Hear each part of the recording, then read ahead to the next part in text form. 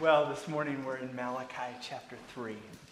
And at the end of the year here, we've just been working through the book of Malachi. It's a short book with 4 chapters written sometime between 460 and 400 BC by the prophet Malachi, whom the book is named after. We've been working our way passage by passage, verse by verse, and here we are at Malachi 3, verses 6 through 12. And I think it really gives us a great theme for today. It's the theme of giving. And when we think about Christmas, I think that should be a word that rises up in our hearts. The thought of giving, because we've been given so much. So let's think about it together as I read Malachi chapter 3, verses 6 through 12. When I finish verse 12, I'll say, "This is the word of the Lord," and you can respond, "Thanks be to God." Follow along, please, as I read Malachi 3, beginning in verse 6. "For I, the Lord, do not change. Therefore you, O children of Jacob, are not consumed. From the days of your fathers, you have turned aside from my statutes and have not kept them. Return to me, and I will return to you, says the Lord of hosts. But you say, how shall we return? Will man rob God? Yet you are robbing me. But you say, how have we robbed you? In your tithes and contributions.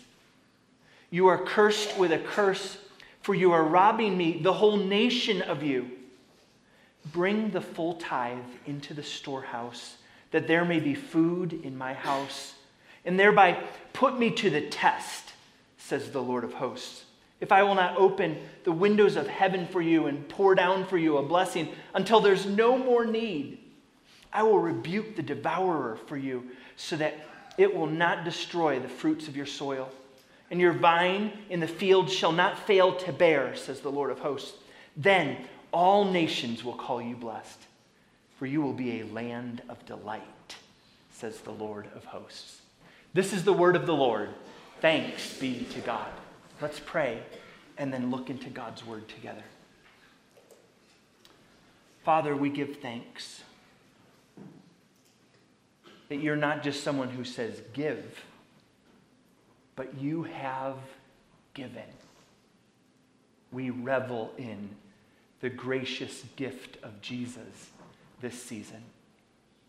The one who was rich became poor so that we in our poverty might become rich because of him. So we give thanks this morning in Jesus' name. Amen. By the time we get to Malachi chapter 3, we discover that the post-exilic people of Israel had not abandoned God altogether. You've been following with us through this book, and you realize that they were just distant. So they didn't get rid of God. They were just distant and disenfranchised people. You probably remember from early chapters, they were still bringing sacrifices, even if they were lame or diseased animals. They were still participating in temple offerings, even if their cast-off wives were weeping outside the temple doors. The priests were still showing up to teach, even if true instruction was not on their lips, even though their lessons were causing people to stumble. That's what we find in chapters 1, chapter 2, and the beginning of chapter 3. The people didn't ditch God. They just weren't really committed to him.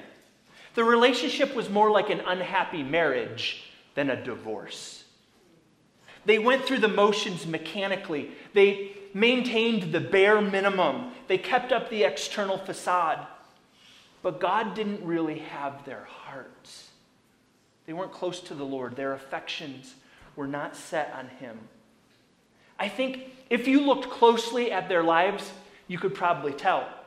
Because the fact is, they gave the Lord as little as possible.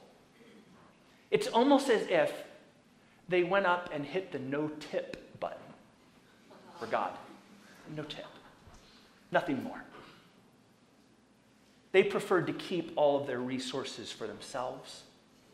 So when we look at the Israelites in our text this morning in Malachi chapter 3, we see their token gifts, their meager contributions, but I think we discover something that perhaps all of us struggle with. And that is, we have a keeping problem. We like to keep our stuff. We secretly prefer filling over emptying, getting over giving, hoarding over sharing. Now, when I say that, you may not want to accept that assertion, but come on. Have you had to buy a gift for an office party you didn't even want to attend? And you grumbled in the giving. Have you ever been assigned Weird Uncle Al for the family gift exchange? Some of you don't have a Weird Uncle Al, but if you did, you'd know what I mean. I mean, you're frustrated. You don't even like the guy. And here you have to buy a gift for him. I think we all have a bit of this selfish keeping problem. So what is it that you clutch to hold on to? What is it that you grasp in order to get? Maybe it's time, attention, affirmation. Perhaps it's entertainment, adventure, pleasure. Those are the things you go after. Those are the things you want to have. Those are the things you want to keep. Maybe it's money and possessions. You go after it and get it. You clutch it and keep it. Once you have it, you protect it. In the words of Gandalf the Grey, you keep it secret. You keep it safe. What is it that you try to keep? Well, what was going on in Malachi's day is that these people had a tough go of it after the exile. And when they finally pounded out a living, they didn't want to see it go away. So they had a keeping problem. Now, the thing they were keeping back here in our text was the tithe. And it wasn't that they were keeping back the whole tithe, because we see in verse number 10, look at the text, verse number 10, it says, bring the full tithe. So it's indicating that they were bringing something, just not everything that they were supposed to.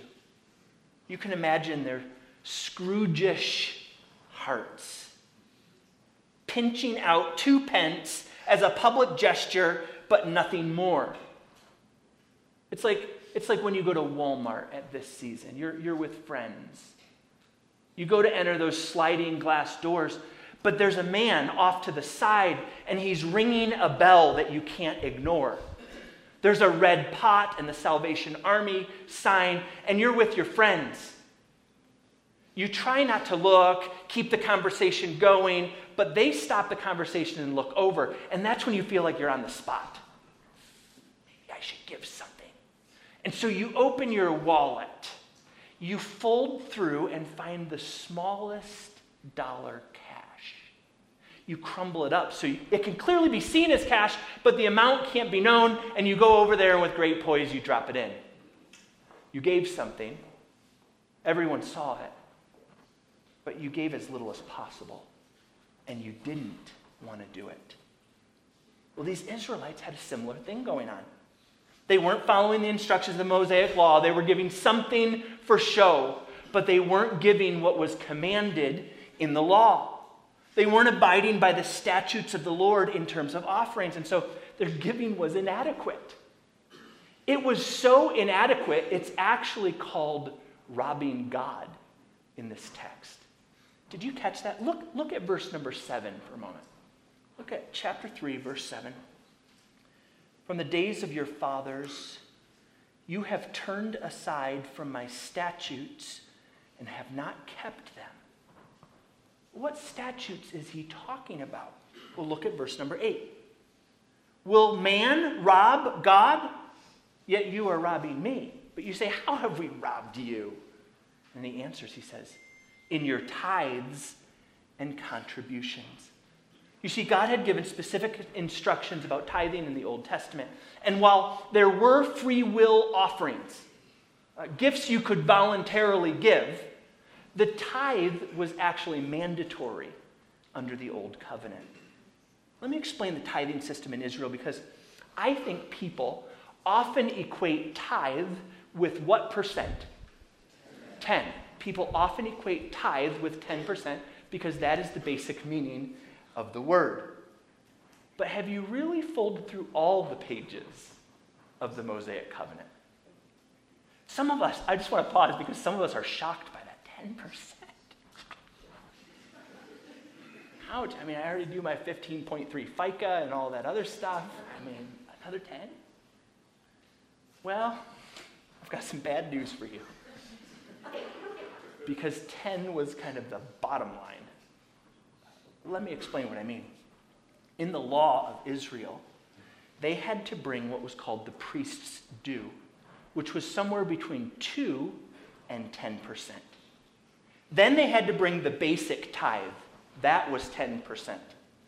Then they had to pay a second tithe, which was another 10%, which was money that was supposed to be spent in Jerusalem when you went on pilgrimage feasts. So it was kind of like feast money. But it had to be spent in Jerusalem. And if you couldn't make it to the feast, guess what? You still had to send the money. So you had that. Every third and fifth year in a 7-year cycle, there was a third tithe which went to the poor. That's how they took care of the poor in their nation. Now, this didn't include the offerings, and so think about the cost of animals purchased at festivals. Think about the extra money that was paid for sin and trespass offerings. And then, by the way, remember the Sabbath year.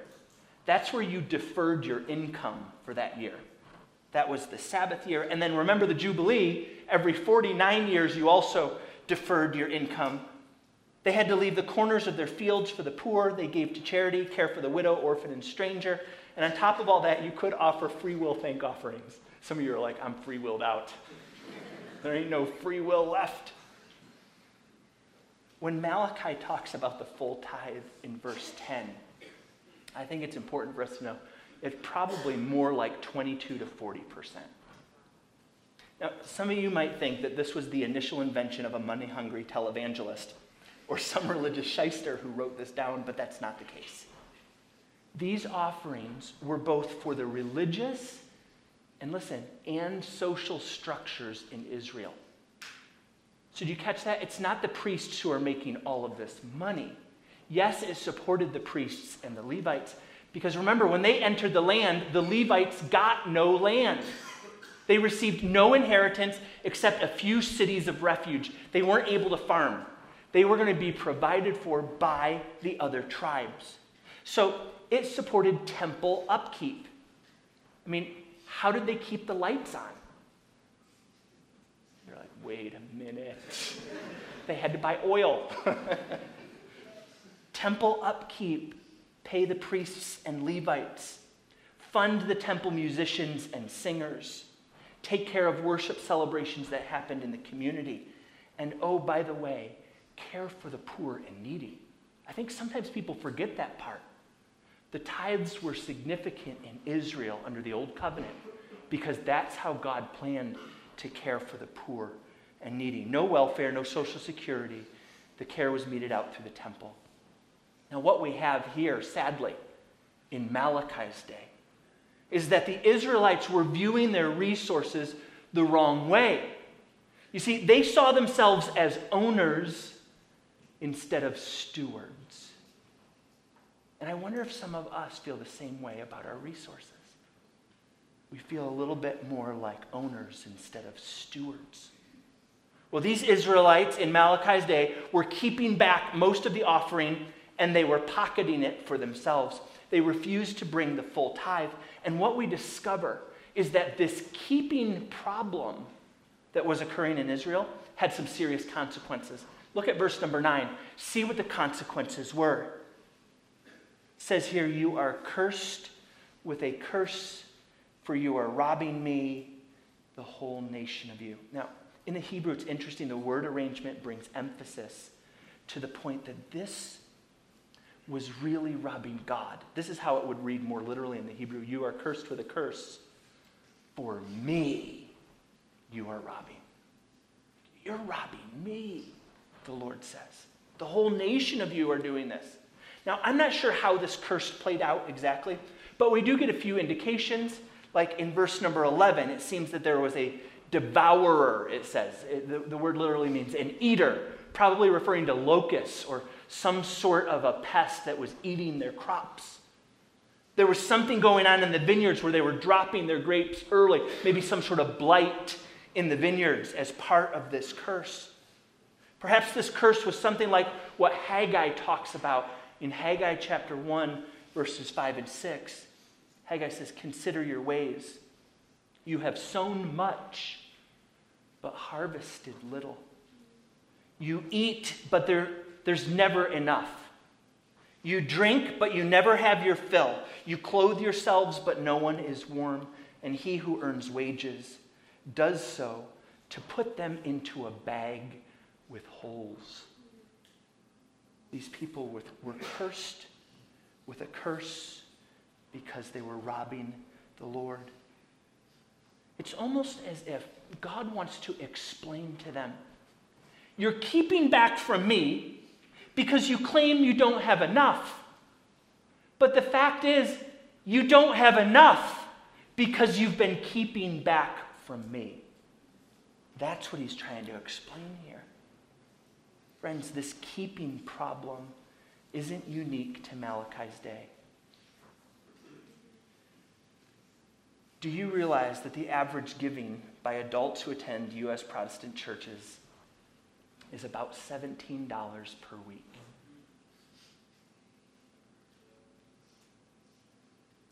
Actually, 37% of regular church attending evangelicals aren't giving $17. 37% aren't giving at all. Now, some might protest, Lucas, we're dealing with inflation. Have you seen the gas prices? Look at the look at the rates for mortgages, all of these things. But do you realize that studies show, they did a study about people in the Great Depression. I mean, talk about bad. Christians in the Great Depression gave an average of 3.3% of their income to the church. Today, it's down to 2.5%. We like to think if we just made a little bit more, then we'd start giving. But in reality, do you realize studies have shown that people who make a salary of less than $20,000 a year are 8 times more likely to give than those who make $75,000 a year?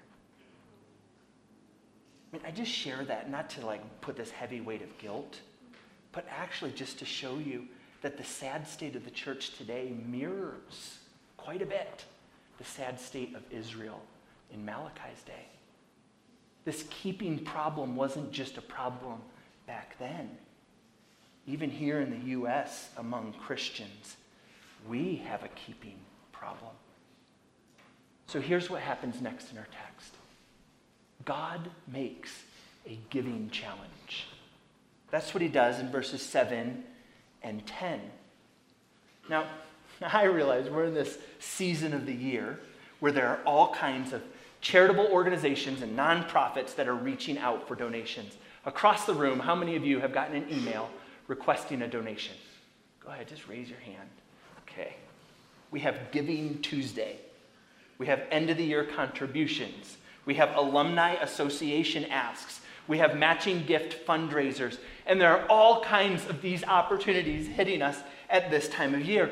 But I think what's interesting in this text is that God himself makes a giving challenge. This is what he says in verse 7.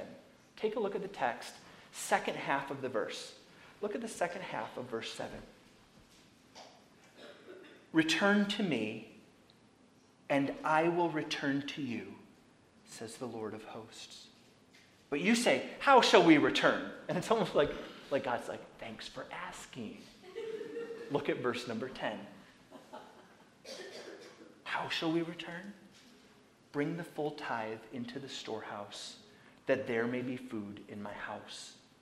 Now, I think it's important to look at this giving challenge that's laid out here. At the root level, before we worry about the fruit level. In other words, before we jump to money, why don't we pause to look at our hearts? Because I think that's precisely what God does in this text. Notice the contrast that is initially presented in our passage. Did you catch this in the opening verse? Look at verse number 6 again and see if you can see the contrast between God and these people. Verse number 6. For I, the Lord, do not change. I mean, for any of the theologians in the house, you think about the immutability of God. He doesn't change.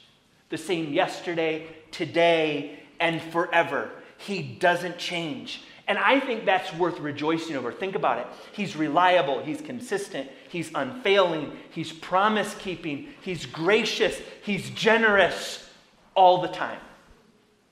I, the Lord, don't change. I mean, you think about his heart of love towards you, it doesn't change. You think about his generosity towards you, it doesn't change. You think about his grace towards you, it doesn't change. He always has been. He always will be. And he goes on in verse number 6 and he says, and that's why you're not wiped out. I think that's fascinating. It is the immutability of God. It is the fact that he doesn't change, that we're not just thrown in the trash can. It's because he is consistently gracious and good. Because in contrast to that, we are in a long line of lawbreakers and greedy cheats. That's what verse 7 is saying. Look at verse number 7. From the days of your fathers, you have turned aside from my statutes and have not kept them. This generational problem over and over and over again. Look back at verse number 6. Do you see how the people are referred to there? Did anybody catch that? You're the children of, say it, Jacob in verse 6. That's not accidental, by the way. Children of Jacob. Some of you have like warm feelings. Oh, children of Jacob. Oh, I like that. No, you don't. The word Jacob means grasper, supplanter. He's best known as a cheat. Remember? He cheated his own brother out of his birthright. What is this contrast here? God is immutable. He's always gracious and generous, but you guys are children of Jacob. You're graspers, supplanters, and cheats. And there's been generation after generation after generation of this. These Israelites, now we're trying to cheat God out of what properly belonged to him. So that's why in this text, he calls for a deep change. I mean, when he deals with a giving challenge in this text, calls them to give, he starts with the heart. That's where he starts. That's why verse 7 says, return to me, and I will return to you. He doesn't say, open your wallet. That's not what he says first. He says, give me your heart. That's what he says first. If you're here this morning and this whole conversation about tithing feels bothersome, you're like, here we go again, a religious guy asking for money. I want you to know, I'm not asking for a donation. I'm inviting you to invest in what you really love. Remember, friends, your treasure always follows your heart. That's what Jesus said in Matthew chapter 6, verse 21. For where your treasure is, there will your heart be also. Give God your heart, and the other stuff will follow. There's a connection, my friends, between our hearts and our hands. Think about it in Israel's context. The tithe represented a percentage of profit that was supposed to be given back to the Lord. And ordinarily, I think this is significant because though we talk in terms of money, and they did have coinage back then, primarily the tithe was not meted out in coins. It was usually meted out in goods. In other words, grain, wine, oil, livestock, other agricultural products. So for instance, if you harvested 10 bushels of grain, then the tithe, the simple tithe, would be give 1 bushel to the temple. That would have been a tithe. But you have to realize there was no temple IRS back then.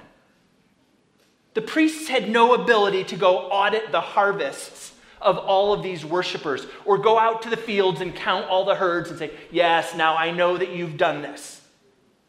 No, I think the tithe was the perfect test to expose one's true heart. And that is because you could be faithful in your giving or selfish in your stinginess, and no one knows except you and God. There was no tithing settlement meetings back then. You're not going to meet with the church leader and affirm, I've done the full tithe this year. There wasn't happening. It was between you and God. And that's why I think the way he approaches this is so beautiful, because really giving is a matter of the heart. We give to what we love. It displays our loves. It exposes our loyalties. It expresses, think about this, giving expresses our trust in God. Now, there is some discontinuity between Old Testament tithing and New Testament giving. But this principle of the heart transcends them both. We see it come to bear in the churches of Macedonia in the New Testament. In 2 Corinthians chapter 8, verses 2 through 5, Paul writes, in a severe test of affliction, their abundance of joy and their extreme poverty. So it's like joy and poverty have overflowed in a wealth of generosity. I love that phrase. Joy and poverty overflowed in a wealth of generosity. He says, for they gave according to their means, as I can testify, and beyond their means, of their own accord. So again, it wasn't by the law, it was of their hearts. He says, they gave themselves first to the Lord, and then by the will of God to us. How does it work? Well, giving is a reflection of the heart. And what he really wants is for you to give yourself first to the Lord. And then by the will of God to these other things. Friends, this whole giving challenge that God puts out in this text is not meant to make God rich. He doesn't need any of it. It's meant to call our hearts back to trusting him. And that's why you see in verse 7, return to me. And why you see in verse 10, bring the full tithe into the storehouse, that there may be food in my house. He wants us to give regularly, proportionally, willingly, generously, from a heart that unreservedly trusts God. That's what he wants. So folks, in general, here in the U.S., even among Christians, we have a keeping problem. We tend to acquire and accumulate and hoard. And so, number 2, God makes a giving challenge. And he calls us to sacrificially give as an expression of faith towards him. He calls us to soft hearts and open hands. Now, I know that's not easy, but I love how the text goes on and says this. If we trust God and give, here's number 3. There will be a blessing that's promised. And you see this in verses 10 through 12. Look at the blessing that's promised there. Verse 10, second half of the verse. Put me to the test, says the Lord of hosts, if I will not open the windows of heaven for you and pour down for you a blessing until there is no more need. Just reflect on those words for a second. Put God to the test and trust him. Give him your heart. And see if he won't open the windows of heaven and pour down for you a blessing until there is no more need. It's almost as if God is saying, act on my promises. Prove them to be true. Put me to the test. See if what I'm saying comes to pass. Try it. Test it. This last week, I was test driving a used car. My Suburban is now 21 years old, 200,000 miles, and the duct tape on the seats is starting to peel back a little bit. And I'm like, it might be time to look. So I'm test driving this car, and I took my 12-year-old daughter with me. Let me tell you something. She was putting it to the test. I mean, have you had this experience? I just wanted to drive the car, but she's hitting this button, pulling that lever, moving the visor, adjusting the seat, messing with the Bluetooth. I mean, just stop. Let me drive. I mean, she was putting it to the test. Do you know that's what God welcomes you to do? Put me to the test. Try it out. My friends, God is saying here, if you put me to the test, I will take care of you. The Lord doesn't want you to give so that you'll be left in poverty. He wants to bless and prosper you. When you turn your heart to the Lord in faith, there is favor you can count on. Now, I struggled with these statements because I'm like, boy, do I sound like Creflo Dollar? Don't want to do that. Health and wealth garbage. Don't want a Joel Osteen right now with some sort of prosperity gospel. Don't want that. But I do want you, listen, this is what's so significant. I do want you to view God as a good father. I mean, I think sometimes our giving problem is because we really don't view God as a good father. Like, do you think the good father really wants to just squish you? Deprive you? Hold back from you? No, my friend, listen to his voice. I'll open the windows of heaven for you and pour down for you a blessing until there is no more need. Can you hear his heart in that? The imagery of the windows of heaven there in our text, it harkens back to the flood. In Genesis chapter 7, verse 11, the same imagery is used. The windows of heaven were opened and rain fell. So maybe I could put it this way, like the pouring out of water in the Noahic flood, so God wishes to pour out his blessings on those who trust him. He says, turn to me in faith and I'll unleash my favor without reserve until there is no need left. Now, notice it says no need. I think that's where some of the false teaching comes in.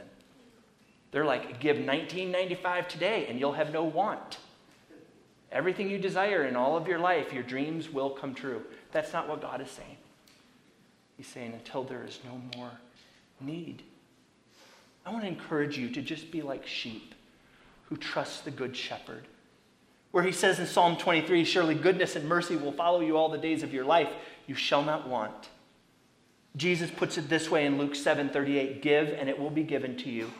Good measure, pressed down, shaken together, running over, will be put into your lap, for with the measure you use it, it will be measured back to you. So I was thinking about this Christmas season of giving. And any of you parents in the room with young children, you know how this goes. The kids at first just like to receive. So if you've got little ones, I mean, actually when they're small, they just want a big box to play in. They don't even care what's in the box, they just want the box. So when they're little, they just want to receive. And then your kids get a little bit older and they discover it would be really nice to give. Like they actually want to participate in the giving. The only problem is they don't have any money. They want to bring gifts to the Christmas tree to give to the family, but they don't have any way of purchasing them. Any of you families in that stage, just raise your hand. I just want to see it. Any of you? A few of you. The kids want to give gifts. They don't have any money. So what do? You give them money. You give them money so that they can experience the joy of giving. And I think that's what God does for us. He's not selfish or greedy. He's not growling from heaven, give me your stuff, you filthy animals. No, that's not what he's doing. He's like a loving father who wants us to experience the joy of giving. And so he gives to us so that we can give. Friends, don't pocket what you received. Don't hoard what he's blessed you with. Instead, use it for giving and trust God that he will take care of your needs later on. He's good like that. He takes care of his kids. Now, the text says in verses 11 and 12 that if you trust God enough to give, he'll bless us. But he does it in evident ways in verses 11 and 12. Notice the text. It says this: I will rebuke the devourer for you so that it will not destroy the fruits of your soil, and your vine in the field shall not fail to bear, says the Lord of hosts. Then look at the next part. Then all nations will call you blessed, for you will be a land of delight, says the Lord of hosts. I think that God's motive here behind this is that we would experience the joy of giving and that others would see that he is a good God. Notice it says here, they would become the land of delight. It's almost like that you would become a delightful garden. Have you seen those in the spring? One of my favorite things at our home, we live right around the corner here, so we're right here in the city. We have some box gardens that my father-in-law makes them fruitful. I don't do any work in them.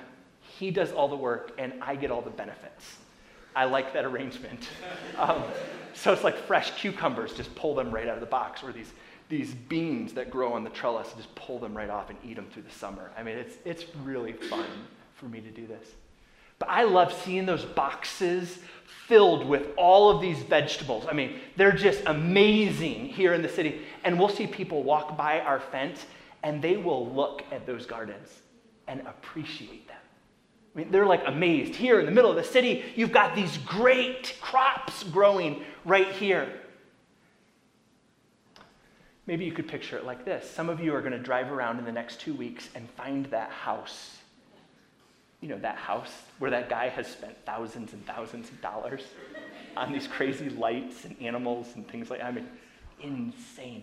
And you're going to be like in this long line of cars that get a chance to drive by that house and go, wow. So like people in the city who see a garden, or like spectators during Christmas season who drive by a decorated house, the glory of the garden points to the gardener, and the beauty of the decoration points to the decorator. And so in all of this, God wishes to bless his people such that they would be, it says in the text, a land of delight. But I think it's ultimately so that it would point to the delightful one. Now, in all this talk about giving, I think it's important to know that God has practiced what he preached. He didn't just call others to sacrificially give. He sacrificially gave more than we can imagine. And I was just reflecting on that little phrase that says, he opened the windows of heaven. Have you thought about how he's done that?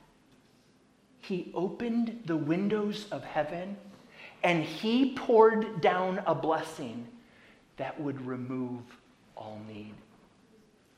He did it in his son, Jesus. And we stand here at this season as people who have received the greatest gift of all. God loved the world so much that he did what? He gave his only begotten Son, so that whoever believes in him will not perish, but have everlasting life. My friends, he's the great giver, and he calls us to follow his lead. Let's pray together. Would you just bow your heads, close your eyes, take a few moments of silence to reflect on the word, and then respond to it. Don't just be a hearer of the word, be a doer. Let the Lord open your heart and your hands this season as we reflect on how he did that for us.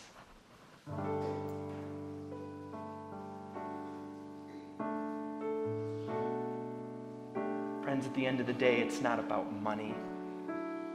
God doesn't want your stuff, he wants you. He already gave. Will you follow his lead?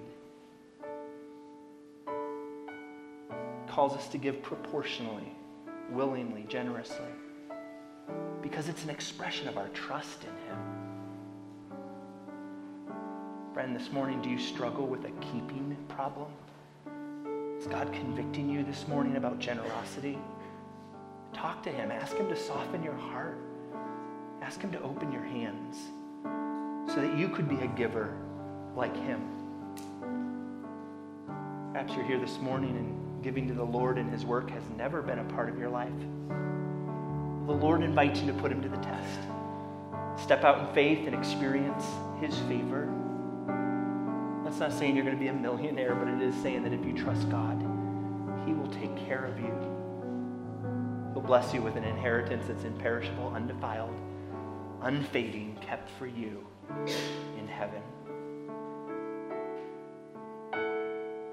Give him your heart this Christmas. Let everything else follow.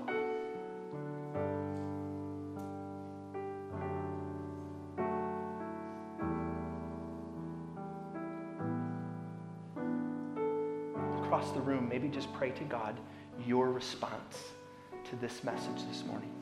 Lord, this is what I've learned. Lord, this is what I believe you want me to do. Help me.